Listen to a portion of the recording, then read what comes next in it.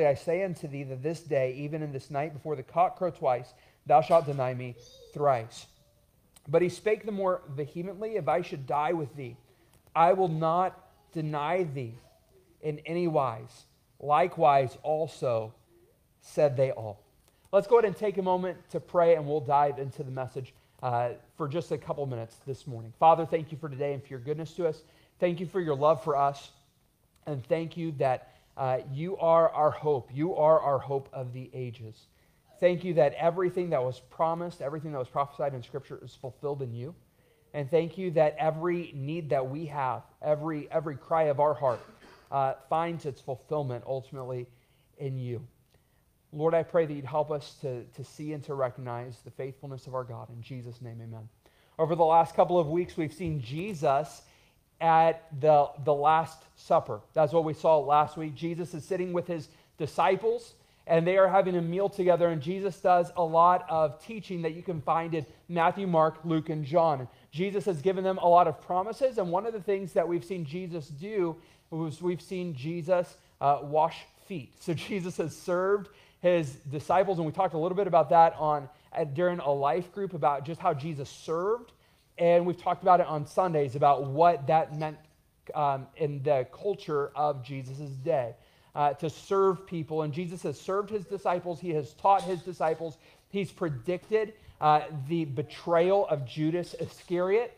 And now Jesus looks over to Simon Peter, and he predicts to Simon Peter, Peter, you are about to deny that you even know me. Can you imagine with me for a moment what Peter's reaction might have been like? Peter's been walking with Jesus for the last 3 years, and he's seen Jesus do a lot. Peter has walked on the water with Jesus. Peter has seen Jesus transfigured. We talked about that for several weeks earlier this fall. Peter cried out to Jesus, and he said to Jesus, Jesus, you are God. You are the Son of God. You are the Lamb of God. And we've seen Peter declare and speak out about his loyalty and his love for the Lord Jesus. And now here at this last dinner, Jesus looks over at Peter and says, Peter, you're about to deny the fact that you know me. Talk about failing. Talk about messing up. Could you imagine for someone that you love, someone that you care for, to completely deny you, yet Jesus is saying this is what Peter is going to do. And in fact, we're going to study this in a couple of weeks, but that is exactly what Peter does. Peter denies the fact that he knows Jesus. Peter pretends like he's not a follower of Jesus. Peter says that he wants nothing to do with Jesus to save his own skin. And whenever I look at that, whenever I look at Peter, and I think that especially if you've heard this story before, if you've heard about Peter's denial of Jesus before, then you've probably thought, man, what a mess Peter is. Can we just be honest? We might say, what an idiot. What an idiot Peter is to do all of these, to do this, to see Jesus transfigured on the mountain where he saw Jesus, the glory of God shining all over him. Peter has seen Jesus feed the multitudes and cast out demons and heal the sick.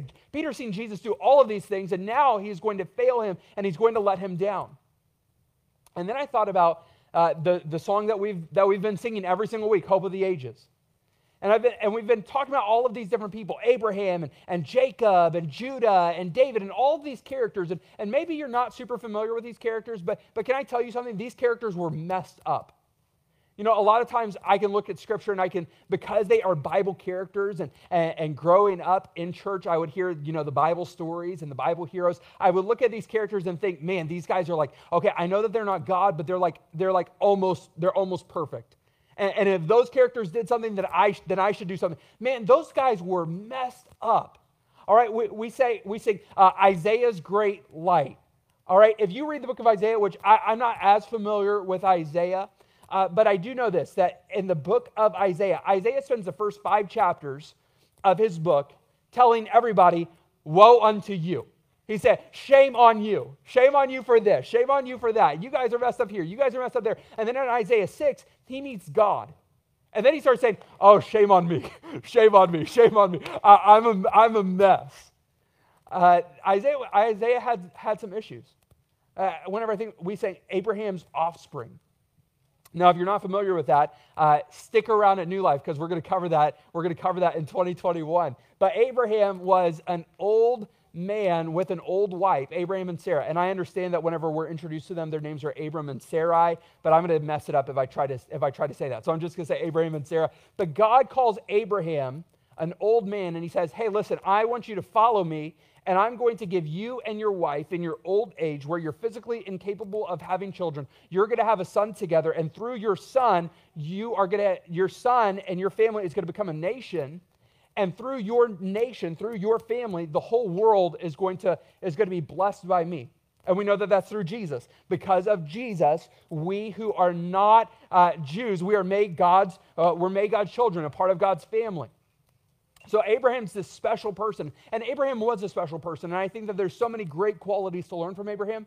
But did you know that Abraham, he traveled from place to place, and everywhere that he went, he would tell his wife, hey, listen, whenever we go into town, I want you to tell everyone that you're my sister. Because if somebody wants to marry you, I don't want them to kill me. If the king sees you and wants to marry you, I don't want him to kill me. So let's just pretend that we're not married so that somebody else can take you. Like, I don't know about you, but if you're married in here and your spouse said, hey, let's pretend when we go into town that we're not married. All right, there's usually problems, right? And everywhere he goes, he says that, and multiple times someone takes his wife and tries to marry her, and God intervenes. God made a promise, hey, through your marriage, you're going to have a son. And they mess it up. On top of that, Sarah gets this idea. She tells Abraham, hey, I have this maid. Why don't you sleep with her and have a son with her? That's a bad idea. All right? That's a bad idea. And in fact, Sarah later, she gets mad at Abraham for that. I can make so many jokes. But I won't. But they're messed up. I think about Jacob. Jacob's very name means deceiver. Like, his whole life is categorized by deception after deception after deception. Then there's Judah. Judah, I think you can read about it in Genesis. I believe it's chapter 38. Judah has a son with his daughter-in-law because he thought that she was a prostitute. Like, these people were messed up. And then there's David, which David is the great king of Israel. Like, every king after David is compared. Like, when Scripture writes about a king, it says, this was a good king like David his father, or this was a bad king not like David his father. All right? So David is kind of the gold standard. David is the gold standard of kings. And David committed adultery with one of his closest friends and soldiers' wife, and then he arranged the execution of this friend. Like, all these characters were messed up, unfaithful people. And then we get to our text today and we see Peter, one of Jesus' closest followers, and here we see a messed up, unfaithful person. Look, can I ask you, do you see a pattern here? You can walk from Genesis 1 all the way through, and what you find time after time after time is unfaithful people until Jesus steps in. Until Jesus is born and lives the perfect life that you and I could never live. This world is broken, and it's broken by unfaithful, broken people. But that's the world that Jesus entered. That's the world that Jesus comes into. Jesus steps into a broken world, and he lives the faithful life that you and I could never live. You and I could never be faithful to what we are called to be. How many of you recognize that, hey, I can't get out of my own way? We're broken people. Yeah, Jesus steps into our mess. He steps into our world, and he goes and he perfectly lives out. He perfectly lives out what God has prescribed in his word. He goes and he lives that life full of compassion and love and justice and holiness and all of it. He lives all of it. And now here he is with his closest followers on the night before his crucifixion, encountering their brokenness. Judas's betrayal, Peter's denial. And Jesus stands before them as a faithful, loving, compassionate, holy God. And that's the reason why he was born. That's the reason why he came. Jesus came and was faithful because you and I never could be. And he died on the cross so that he could make an exchange with you and with me. He says, hey, I've lived that faithful life, and I'll trade. You give me your unfaithfulness. You give me your brokenness. You give me your sinfulness, and I will give to you my righteousness. I will give to you my forgiveness. I will give to you my holiness. I will give to you all of those things that you could never be, all those things that you could never have. You were the enemy of God, but because of Jesus, because Jesus lived the faithful life, because Jesus lived the perfect, holy life, he says, hey, I'll make a trade, and hey, you're broken, but hey, I love you. So Jesus came and he took our place, and he was our representatives before God. So then he died on the cross, and the reason why he died on the cross was so he could be the substitute, so that he could be the payment for your sins and for mine, because the wages of sin, the penalty for sin, the payment for sin is death, but the gift of God is eternal life through Jesus. Jesus made a way for you to be forgiven. Jesus made a way for you to be made whole. Jesus made a way for you to be a child of God. And for those of us who know Christ as Savior, what we celebrate at Christmas is that when we couldn't be faithful, God came and was faithful on our behalf. That's why Jesus came. So as Jesus stands before Peter and predicts his denial, here's what Jesus is saying. Hey, Peter, you're not going to be faithful. You're not going to be faithful. And I'm going to die to be faithful on your behalf. My friend, maybe you're here today and you recognize that you are a broken person, you're a sinful person, and you have never received the forgiveness that Jesus offers. You have never received the grace that Jesus offers. You've never received his payment for your sin. Today is the day that you can receive that payment. If you understand that as a sinner, what we deserve before God is to be eternally separated from him, but Jesus was separated from God. Jesus was separated from the Father when he died on the cross and said, my God, why have you forsaken me? And he took that punishment, he took that penalty that we deserve to pay, he took that on our behalf. He died on the cross, he was buried, and then he rose again to give you new life in him. And if you recognize that, Pastor, I've never received Christ, I've never received his payment, the forgiveness that he offers, then today's the day that you can do that. Today's the day that you can put your faith and trust in what Jesus accomplished on the cross for you. And if you've never received him, then you can receive him today.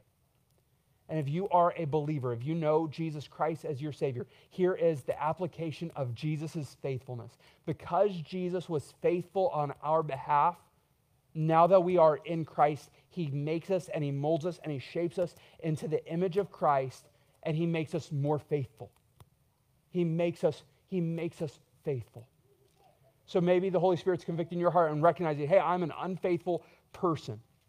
I'm an unfaithful person, but I recognize that Jesus was faithful on my behalf as a believer. Hey, the Holy Spirit can make you and shape you and mold you into being faithful, not through your own effort, not through your own willpower, but through the empowering of the Holy Spirit that lives within you. He can make you more faithful as you follow him. But if you've never received Christ, he offers you forgiveness. He offers you grace. He offers to make you a part of his family. And if you've never trusted him, then I hope that you will receive him today. We could all please bow our heads and close our eyes for a word of prayer. We're going to have an opportunity, and we're going to finish with a song and a time of prayer and of worship. And if you would like to respond to the message, then you have the opportunity to do that. But if you would pray with me, Father, thank you for your faithfulness. Thank you that you were faithful on our behalf when we never could be. While we are all broken people, we're broken spouses, we're broken parents, we're broken children, we're broken employees, we're just broken people. Thank you that you stepped into our mess, into our world, and you lived the perfect, faithful life that we never could. And thank you that now as believers, you are transforming us, you are molding us into your character, into your likeness. Lord, I ask that if there's any person here today who does not know Christ as their own Savior, I pray that they would receive you today, that they would receive that free gift that you offer. in Jesus' name. If you would please keep your heads bowed and your eyes closed for just a moment. If you say, Pastor David, I know that I've never received Christ. I've never received the payment, his payment for my sins. I've never put my faith and trust in Jesus' death, burial, and resurrection, but I would like to do that today. I would like to receive Jesus as my Savior today. Would you just raise your hand? I would love to pray for you. I won't embarrass you or call you out, but if you say, Pastor David, I want to receive Jesus as my personal Savior, if you would just raise your hand for just a moment. Thank you so much. I see that hand. Thank you so much. I'm going to take a moment now to pray, and if you've never received Christ and you would like to receive Jesus as your Savior today, then I'm going to lead you in a prayer, and understand that the words that I say, there's no magic in them. There's nothing special about the words that I say, but if from your heart you recognize that Jesus died, was buried, and rose again to pay for your sins, and you would like to receive his forgiveness for your sins, then pray this prayer with me from your heart. From your heart, understanding that it's not the words that I say, but it's what you mean from your heart when you pray this prayer. If you would like to receive Christ as your own Savior today, pray this with me. Jesus, I recognize that I'm a sinner and that you died on the cross. You were buried and you rose again. And Jesus, I accept your forgiveness. I believe in your goodness that you died and rose again for my sins. And I choose now to follow you. Forgive my sins and give me eternal life in you. In Jesus' name, amen. If you receive Jesus Christ as your personal Savior today, fill out on a connection card, right? I received Jesus today, and we would love to help you grow in that relationship with Jesus Christ.